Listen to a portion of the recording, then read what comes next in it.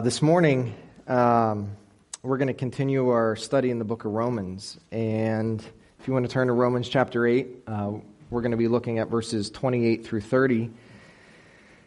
And I must admit that I'm grateful for the pause in our study in Romans as we looked at the accounts of the death and resurrection of Jesus. Because it's given me time to pray a lot and to study a lot over these verses that we're going to look at this morning. I've done more time reading and praying over the last few weeks than probably you can imagine, and that might have already piqued your interest, but this is a very important passage and a very often disputed or I guess debated passage by people that love Jesus. Some pastors have taken weeks to preach through these three verses. I came across a pastor that had a 7-week series just on these three verses. We're going to try to get through them all this morning. I asked Brian in the prep for this morning, I said, I need as much time as possible. And so I appreciate that he was able to do that for me. I said a couple weeks ago when we were looking at our study in Romans 8 that Scripture is often a warning to us, right? It comes with a warning label, meaning that, God is cautioning us, God is warning us, number one, what life is like without Him. And the problem and troubles that come. But for believers, there are many passages in Scripture that offer a warning to us to challenge our thinking and to remind us and call us to a life that is pleasing to God. And when we are outside of the will of God, the Scriptures warn us of the trouble that is visited on believers, people that love Jesus, if they do not obey the voice of God. Well, this morning we're going to look at a slightly different warning that I'm going to give you. This warning is focused on the idea of we're going to dive into some deep theological truths. And I want to be honest with you. What I will attempt to explain to you this morning has been written in volumes of books, preached in numerous ways, has been led to various interpretations, and sadly, and this I highlight sadly, divisions in the body of Christ. God's people have divided over the interpretations of what the words, what the concepts, what the truths are that Paul is sharing here.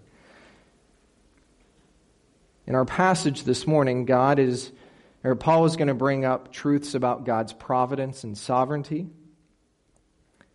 God's calling, which is defined as election,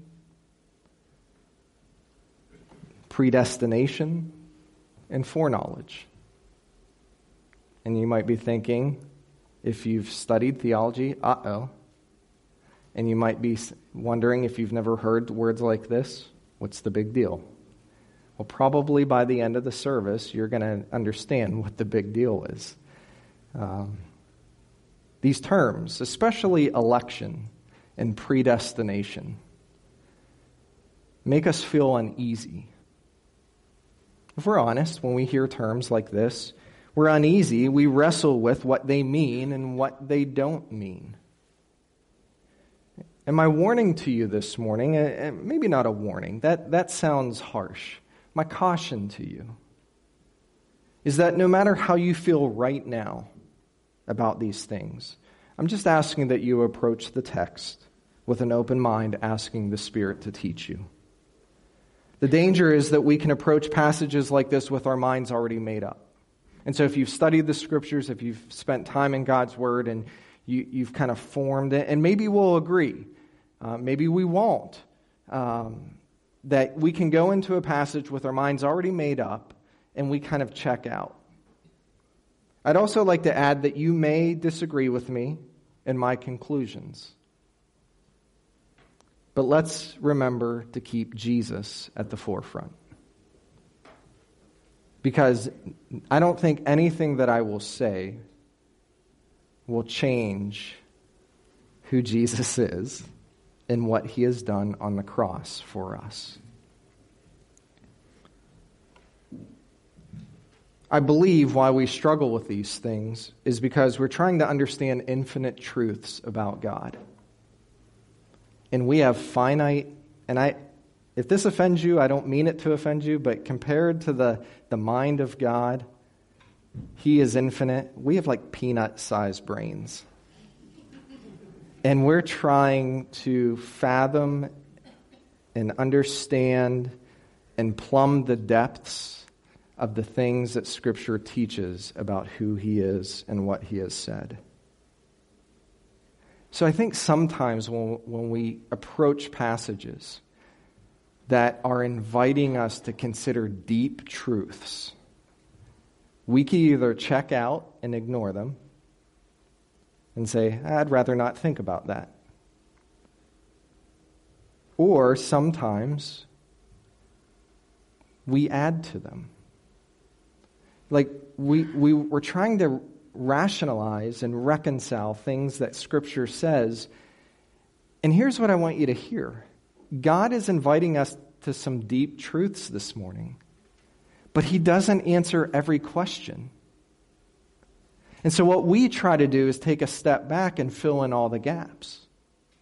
And we try to reason through the Scriptures and say, okay, God's Word says this, but it doesn't say all these other things. So let's assume for God that these are all the blanks that need filled in. And I would just caution you, that leads us to trouble. And I would say that probably some of the big divisions that exist within the body of Christ are the gaps. It's the areas that we've tried to fill in as we try to rationalize and figure out what the Scriptures are saying. There's a tension that exists when we study the Scriptures and when we study passages like this. Because a lot of what we're talking about is a mystery. It's a mystery. It's not a Nancy Drew kind of mystery, a whodunit kind of mystery, but it's a mystery of trying to grasp infinite truths in finite minds. And how can all these things that God's Word says exist equally with each other? How can God's sovereign call, and I'll explain that in a few minutes, equally exist with the free will of man? Because they seem like opposing magnets. Do you ever take magnets and flip one over and they just push against each other? They can't come together because they're opposing. We sometimes get in our minds thinking these things can't both exist, so something's got to change, or we ignore one for the other.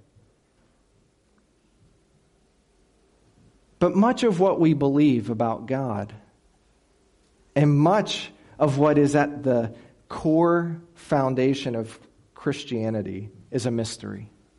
We accept it as a mystery. I mean, who can explain the Trinity? The doctrine of one God in three persons, Father, Son, and Spirit. Who can explain well the incarnation of Jesus in His humanity as being fully God and fully man, and they both exist at the same time? Who can explain Jesus' miracles and the power that He has shown as He came to this earth? Who can explain the mystery of the resurrection? I mean, the very essence of who we are and what makes us believers is having faith in a mystery. And so I think we agree then with Paul, who writes later in Romans 11, "Oh, the depth of the riches, both of the wisdom and knowledge of God. How unsearchable are His judgments and unfathomable His ways. For who has known the mind of the Lord, or who became His counselor?" Like, there are just times, church, that when we read the Scriptures, we just need to take a step back and say, okay, God, you said it. I don't understand it completely. I can't understand and put together how it all logically fits. But because you declared it, it is true. And there are certain things that we just need to leave in the hands of God and believe because it's what He said. I try to avoid categories in who I am as a follower of Jesus. Like, we sometimes label ourselves. Now, I would say that I would label myself as a dispensationalist. And you're like, oh boy, another big word. All that means is I believe that God is progressively revealing the plan of redemption in periods of time. That's what a dispensation is. We teach the scriptures that way, that from Genesis to Revelation, God is in the process of redeeming us, and in periods of time, there were different responsibilities in the relationship. But when it comes to certain parts of Christianity, we throw around labels like I'm Lutheran, or I'm a Methodist, or I'm a Baptist. And we think, what does that all mean? And when it comes to the things that we're talking about, there's two major camps. There's the Arminian camp, and there's what we call the Calvinistic camp. And they're named after two men that believed different things about salvation. I don't want to put a label on myself and say, I'm this or that. Here's what I'm going to tell you. As we study the scriptures, I want to be as faithful as I can to the text. And people have asked me, Pastor, what would you say you are? And I say all the time, I'm a biblicist. I just try to do my best to teach and believe what the scriptures say. Sometimes it looks like this category, and sometimes it looks like that category. But it's not necessarily one or the other. In fact, if you were to ask people to believe in those camps, if they were to listen to this message, they would say, yeah, you're not me. And so, I know it's a lot of prep work to get us ready, but there's a lot here for us to think about. When we look at the text, there's going to be some questions that abound. Some of these questions are, what does it mean that God has chosen people? Another word for chosen is elect. On what basis does God choose people? What does it mean that God foreknows and predetermines believers? What does that mean for those that don't believe? Does truths like election and predestination and foreknowledge negate the whosoever of the gospel? If God has it all predetermined, then why should we even preach the gospel? And the list goes on and on. Maybe some of you have wrestled with questions like that. I know we've talked about this in the Senior Saints Bible study a couple times. I know that when we discuss these things, like I see the smoke coming out of the ears. Because they're hard things. And I'll admit, they're hard things. Now, if you've been around even just for a few weeks, you know that it is my firm confidence that our salvation from beginning to end is a sovereign, gracious gift of God. The very fact that we have faith in Jesus is because God has first loved us. And He has given us the most incredible gift we could ever receive. It is my conviction from the Scriptures that God, from eternity past, before the world began, divinely chose or elected, according to His foreknowledge, those who would be predestined to be conformed to the image of the Son of God. And that every divinely elected child of God must respond by faith to the message of Jesus Christ. That the offer of salvation is not limited to the chosen, but it's offered to the whole world. And that the Christian community is called, it's not optional, to go and preach the gospel to the nations. I think what happens is we put our flag down in a camp. And sometimes we forget what God has said in other places for what we hold on to in one place. So here's what I want you to know. God is sovereign, and He has divinely chosen who would belong to Him. And you and all people must respond to the offer of the gospel by faith.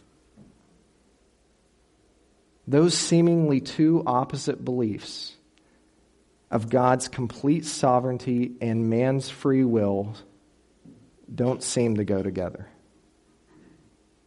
But they do. They do. They're not opposites. They don't stand opposed to each other.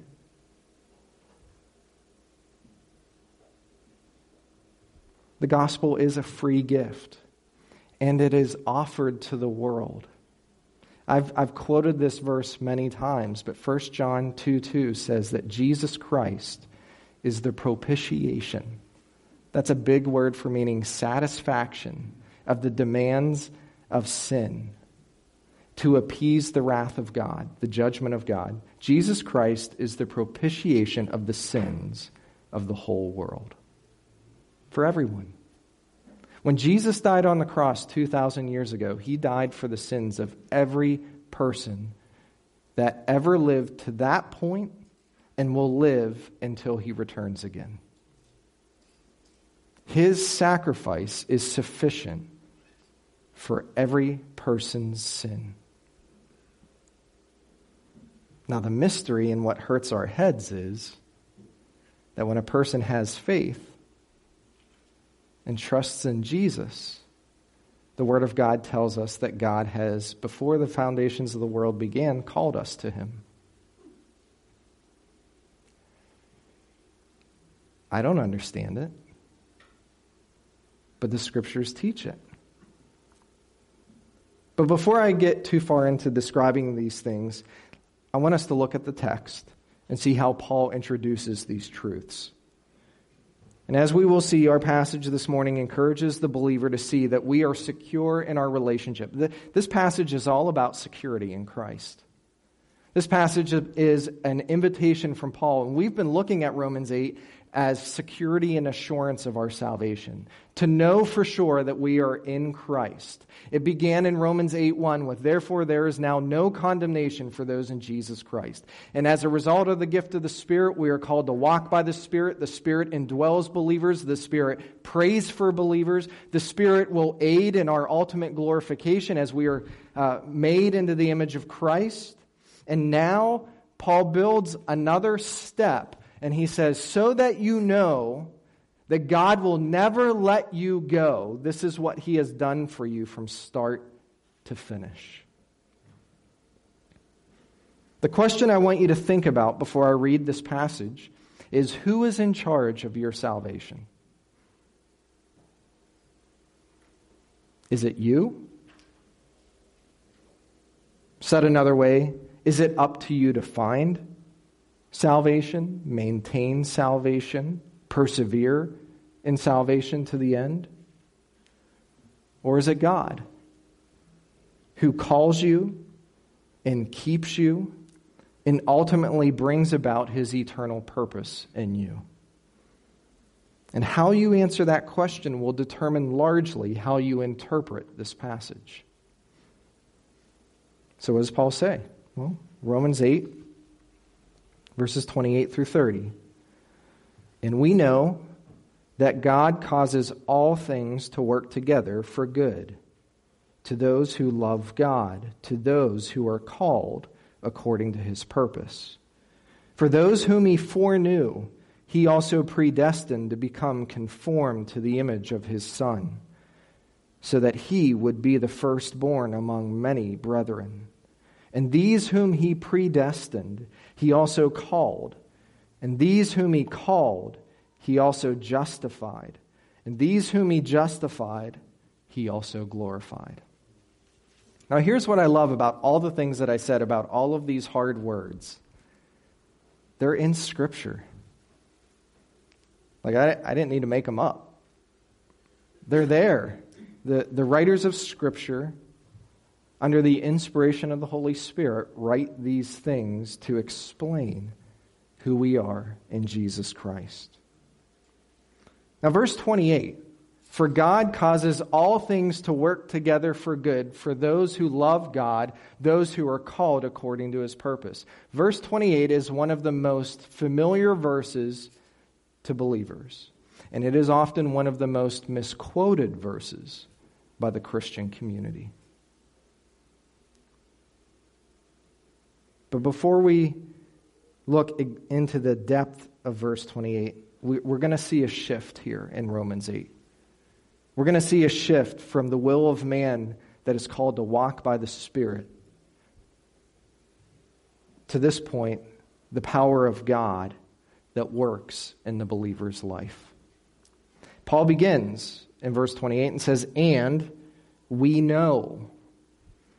That phrase, and we know, is an expression based on personal experience. Paul is writing from his own experience. He's writing to the church in Rome, and when he says, and we know, he's not saying, and I know. He says, all of us, when we consider these things, and we all know, based on our own experience, that as we walk through life, God uses all things to bring about his good.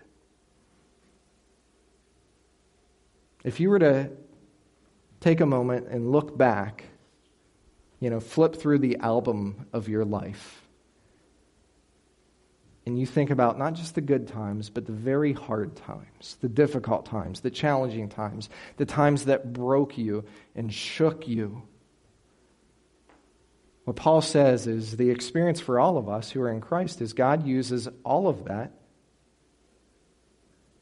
for good purposes.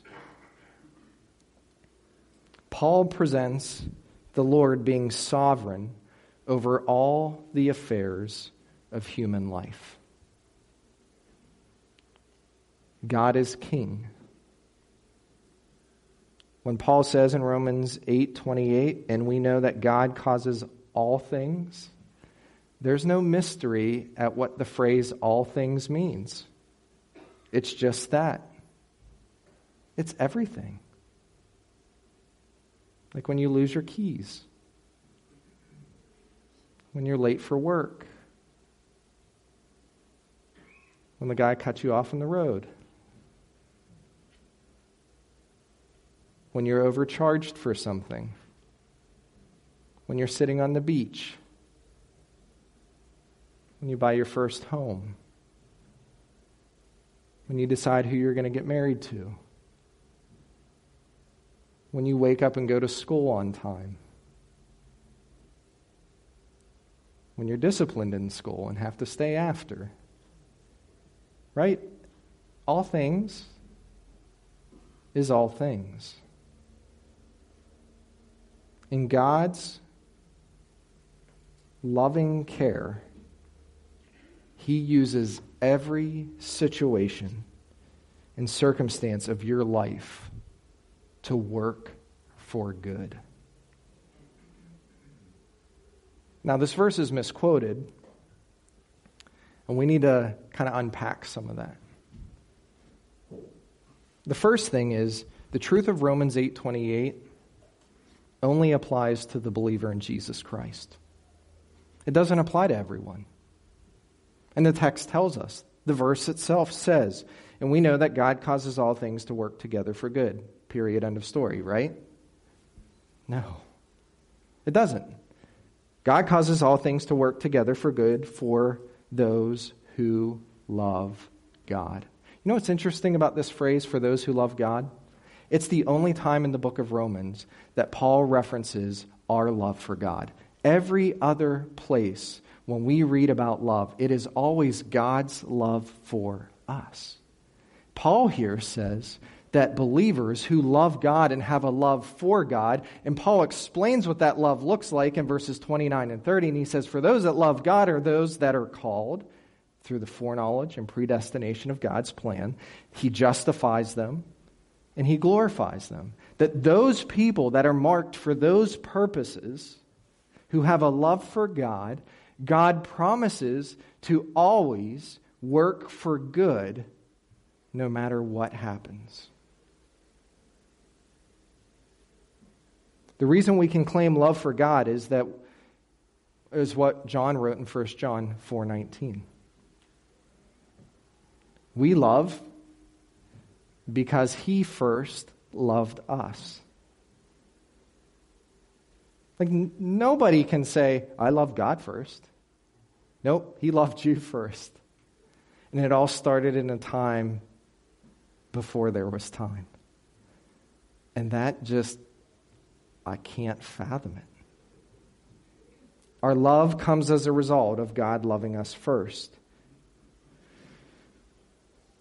Listen, if you're a believer, and I'm trusting most, if not all of you, believe and love Jesus this morning, I want to caution you that you are careful to share the depth and truth of this verse to those around you, because it doesn't apply to everyone. And people that don't know who God is and don't know his love and do not love him in return, when they are walking through the valley of the shadow of death, and you come alongside and say, buck up, camper, God will work it out for good, that's not the right application of what Paul is saying here. Second, the verse promotes God's good in our lives. And let me emphasize, God's good, not our good, not our personal, fleshly, what I think is good. This verse promotes God's ultimate goodness in our lives.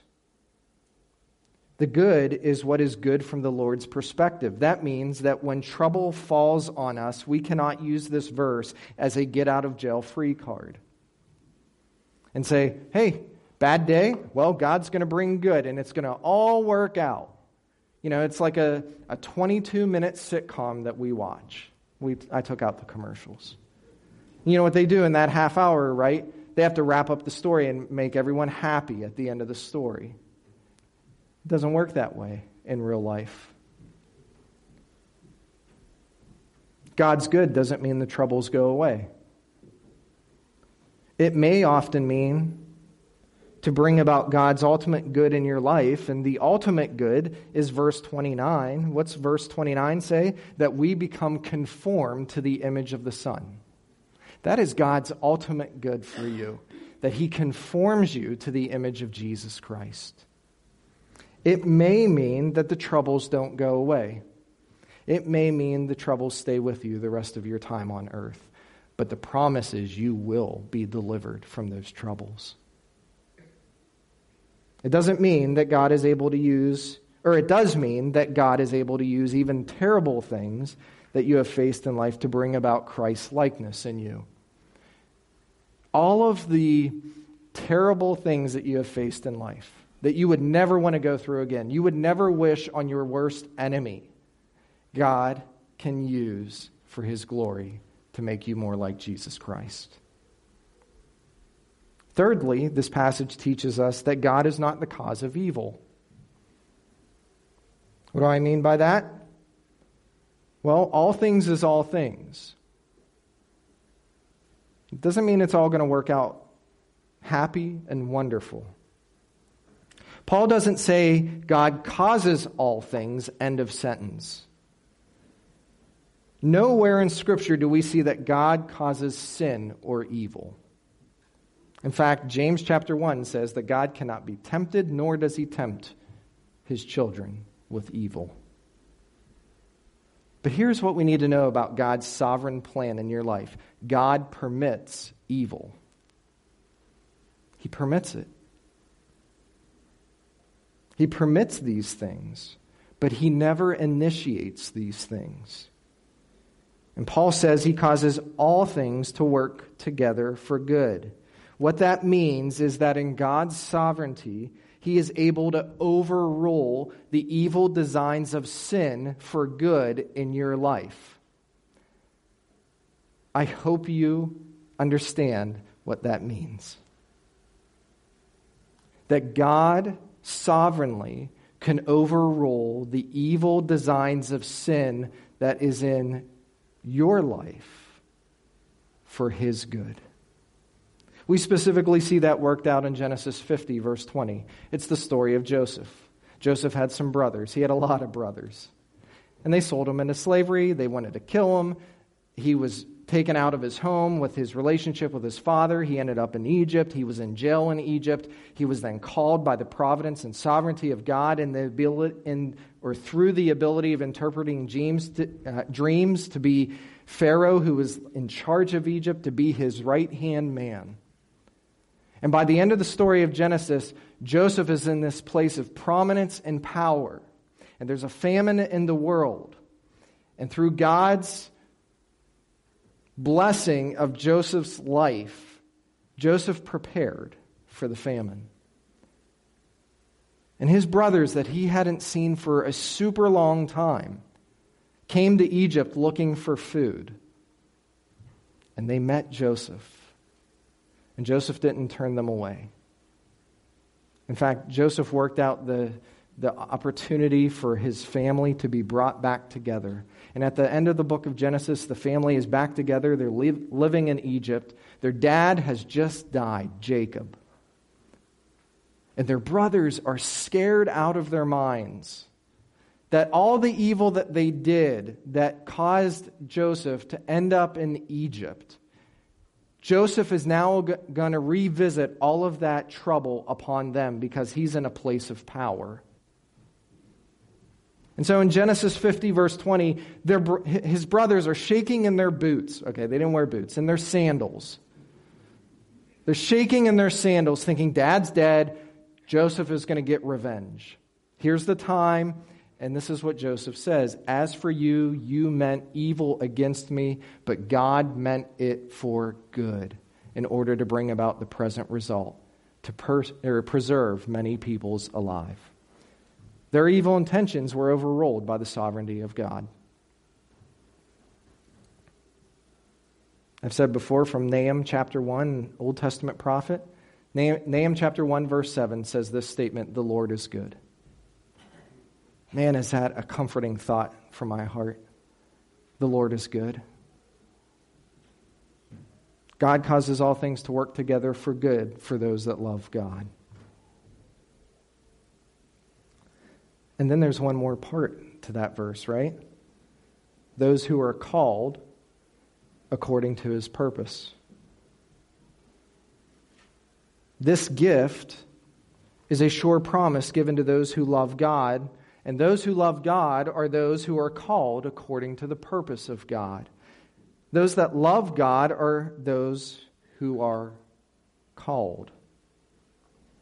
Now, this word calling refers to God's sovereign decision to call, elect, to choose those who belong to Him. If you have your Bibles, you can put your finger in Romans chapter 8. Go ahead a few books in the New Testament to Ephesians chapter 1. In Ephesians chapter 1, beginning in verse 3, this is what Paul writes to the church in Ephesus. I mean, this is what he starts out with. He's writing this letter to this church, and after he says, welcome, greetings, glad I can write to you. This is the first thing he says out of the gate. Blessed be the God and Father of our Lord Jesus Christ, who has blessed us with every spiritual blessing in the heavenly places in Christ, just as He chose us in Him before the foundations of the world, that we would be holy and blameless before Him. In love, He predestined us to adoption as sons through Jesus Christ to Himself, according to the kind intention of His will, to the praise of the glory of His grace, which He freely bestowed on us in the Beloved. Now, in the original, verses 3 through 14 is one long sentence in the Greek language. As Paul is talking about our salvation and God's work in our life, he just can't stop. He keeps building on it. And you can read the rest of the passage yourself, but you see a lot of the echoes of what Paul says in Romans 8 and what he writes in Ephesians 1. Now, this word calling refers to God's sovereign decision to elect those who will belong to Him. Now, let me give you a technical definition of election. This came from the Moody Handbook of Theology. Moody, not D.L. Moody himself, but Moody Bible School in Chicago. Paul Enns is the guy that wrote this book. He writes this: what is election? Election may be defined as that eternal act of God whereby He, in His sovereign good pleasure, and on account of no foreseen merit in them, chooses a certain number of men and women to be the recipients of special grace and eternal salvation. That's the technical definition. But what's difficult for our minds is that in eternity past, before the foundations of the world, God chose those who would be in Him. Before you were ever born, before He even created the first man, God chose those who would be in Him. Now you might hear that and say, okay, great, but if that's the case, then did I really have a choice to believe? Yes. From my perspective, you and I have a choice in responding to the call of God to receive Jesus Christ. From God's perspective, every person who responded to the call to receive Jesus Christ has been called already by the eternal purposes of God. When I was in Bible school, one of my theology professors kind of spoke through this word picture. He says, for us, when it comes to believing in Jesus, we seem like there's two options. There's two doors to walk through. The I believe door and the I don't believe door. That's it. There's two options. You either believe or you don't believe. And let's say you walk through the I believe door. And when you walk through that door, you turn around and you see over that door a sign that says, you did not choose me, but I chose you. And so from God's perspective, and this is what Paul is writing. He's writing about God's perspective in Romans 8 and Ephesians 1. God chose us. And it's not disputing the whosoever of the gospel. It's not tearing down the free will of man. But here's where we get into trouble with trying to reason through these truths. If God has called those who will be believers, then He must have called those who will not believe. Right? We've been talking about those who will believe, and you think, okay, that's good, I get that. But then, what about everyone else? And this is where we get ourselves into trouble, and we try to fill in all the potholes and all the gaps and all those things. There are some people that teach this. It's called double predestination. That God has chosen some to believe, and God has chosen some for eternal destruction. And the Scriptures do not ever teach that. There is not one verse in the Bible that says that God creates people just so they can go to hell. The reason why people go to hell is because they've rejected Jesus and their sins are not paid for. It's not because God, before the foundations of the world, determined that they would go to hell forever. That would be a terrible thing for God to do, and God is good. It doesn't make sense, but this is what we try to do. We try to fill in the gaps. We try to reason through and come up with things that God hasn't said. The same apostle that wrote these words here would write that you believe in Romans 10:9 by confessing with your mouth and believing in your heart that Jesus is Lord, you will be saved. Romans 10:9. Now here's the thing about election. Here's one of the things with election. We do not know, nor is it for us to know, who is chosen. That's above my pay grade. It's above your pay grade. We don't know. We're not meant to know. That is the decree of a sovereign God from His perspective. Some things are left hidden to Him. They are. We have to leave it there. What that means practically is two things. First, we do not preach for people to search for their election.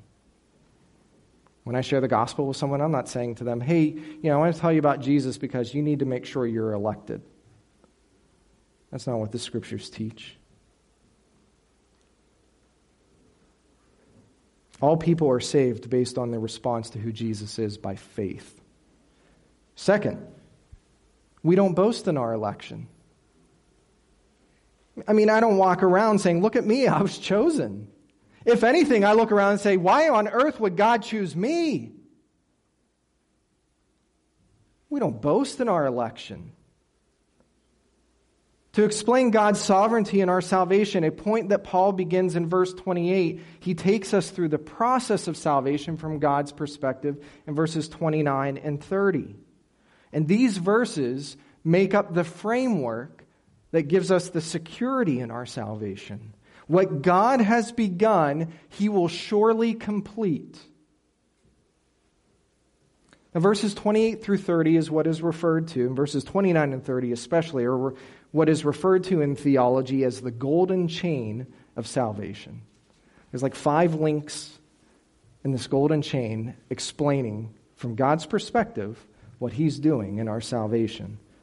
The first link is in verse 29. For those whom He foreknew. Now, foreknowledge is a term that is specifically describing God's decision to call or elect. This foreknowledge, though, is not based on God's omniscience that we would someday have faith. He did not look down the corridor of time and say, you know, that guy Todd, he's going to have faith one day and want to believe, so I'm going to choose him now in accordance to what he is doing. If that were the case about God's foreknowledge, then salvation would not be a gracious gift based on faith. It would be based on works, based on what I would do. And we know that salvation is not that way. God's divine gracious choice in His foreknowledge was based on His love for us. He's not looking at particulars, He's looking at people. Foreknowledge is based on His love for people. God foreknew us, not just our faith. If election was based on foreseen faith, then we secure it by what we do. God's foreknowledge is God's gracious and merciful regard upon us. Listen, we need to understand what Paul is saying here, because in Romans chapter 3, we read, when we studied this passage, beginning in verse 10, there is none righteous, not even one. There is none who understands. There is none who seeks for God. There's no one. We don't come to Jesus blindly just out of the blue like, well, I just woke up today and decided to believe. What we see is that God, by His eternal purpose, has been coming, drawing close to us. And when we hear the gospel, He does everything to prepare us and ready us so that we can respond by faith. It is God's divine active delight by His sovereign good pleasure. When I talk about this with folks, foreknowledge and election, and I begin to see the struggle, like maybe some of you this morning, I always remind them that when it comes to God's foreknowledge and election, that it's better for us to rest in the fact that God did not have to choose anyone to begin with. He didn't. Who disobeyed Him? We did. But all of creation, and more importantly, all about redemption, is God saying to us, I desperately want to be with you. God wants to be with you. And He will remove every hurdle to make that possible. Now, Paul adds, those He foreknew, He also predestined. Predestined means that God's determined the destiny of the elect before creation. That destiny is specifically to become conformed to the image of His Son. Not just heaven. Not just to get to go to heaven. We're predestined to become like Jesus. This verse agrees with Paul's statement in Philippians 1:6. He who began a good work in you will bring it to completion in the day of Christ Jesus. Our end, being conformed to the image of Jesus, is our destiny. It's kind of like Darth Vader talking to Luke Skywalker. This is your destiny. This is our destiny, to become conformed to the image of Jesus Christ. We're not just delivered from sin and death, but that the creation would be conformed into the image of the Son of God. God is ever at work to reproduce Christ-likeness in us. That is how he can use every circumstance in your life, even the most painful, for his good. Because every moment, every second, every breath, God uses to make you like Jesus Christ. The question is, do you see it that way? And do you allow him to? Or do you become bitter and frustrated and angry that God would permit such things? See, I look at it in a wholly different light and based on what we see here. The trouble is coming, and it has come. And until I'm home, I'm living in a broken system, in a fallen world, and my flesh is sinful. And I don't look at all the trouble that comes upon me as, oh no, why didn't God just pick me up as like the magic crane in the game, pick me up and take me out of it? I look at it this way, that God in his sovereign love would use all of the mess that is around me, not to destroy me or defeat me, but to make me like Jesus.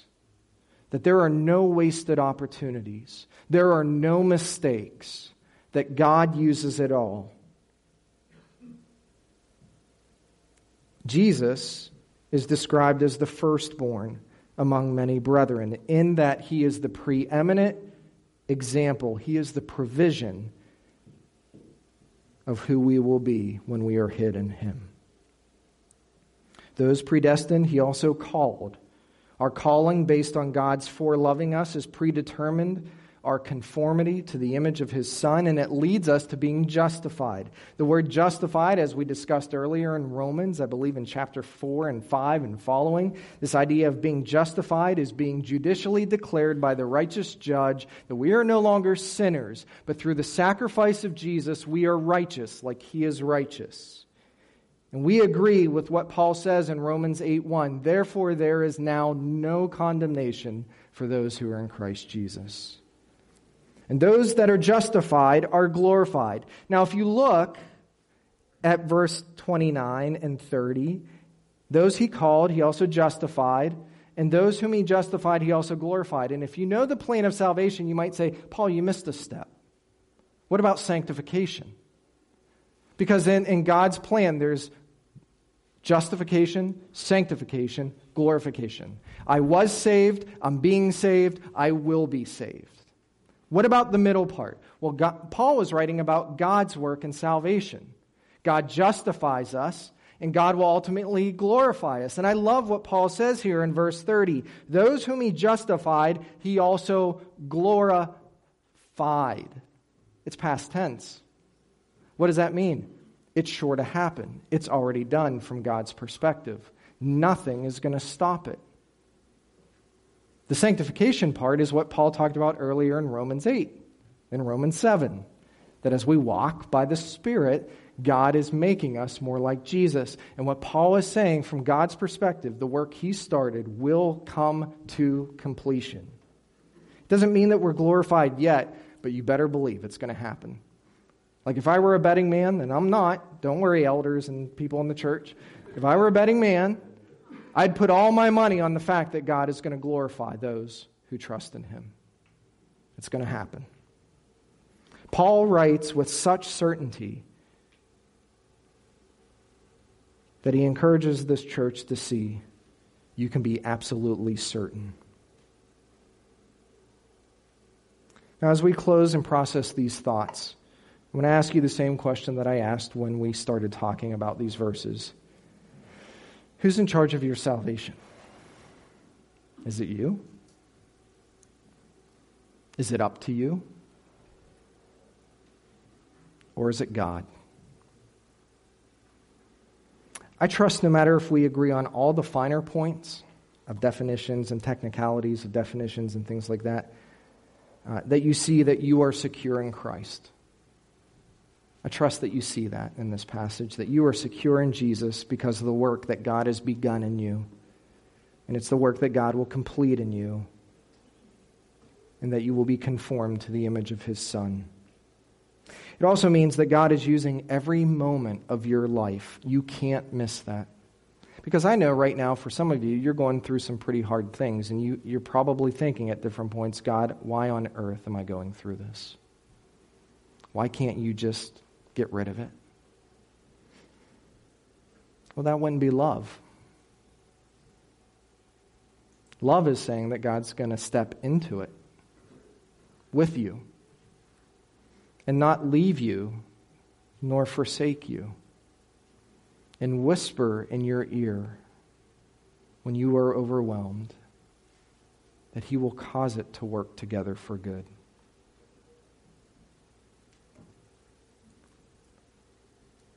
What a kind God we have. That He doesn't waste any of it. And that's the one that we want to go to now and pray. Would you pray with me?